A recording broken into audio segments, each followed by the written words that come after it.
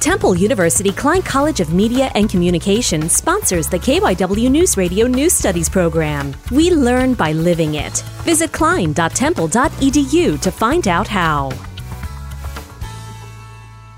Father Judge High School in Northeast Philadelphia is building a new facility where students can learn about the trades. The Career Pathways building will be filled with specialized areas where teachers will train students in welding, electrical, mechanical trades, and more. Teacher Joe Williams says it's a great opportunity for students who are interested in learning more about the trades. We're not taking away from the academics here at Father Judge. We're adding to it. The son will be leaving high school possibly making $50,000, $60,000 a year. Matthew Lorenzi, Father Judge High School.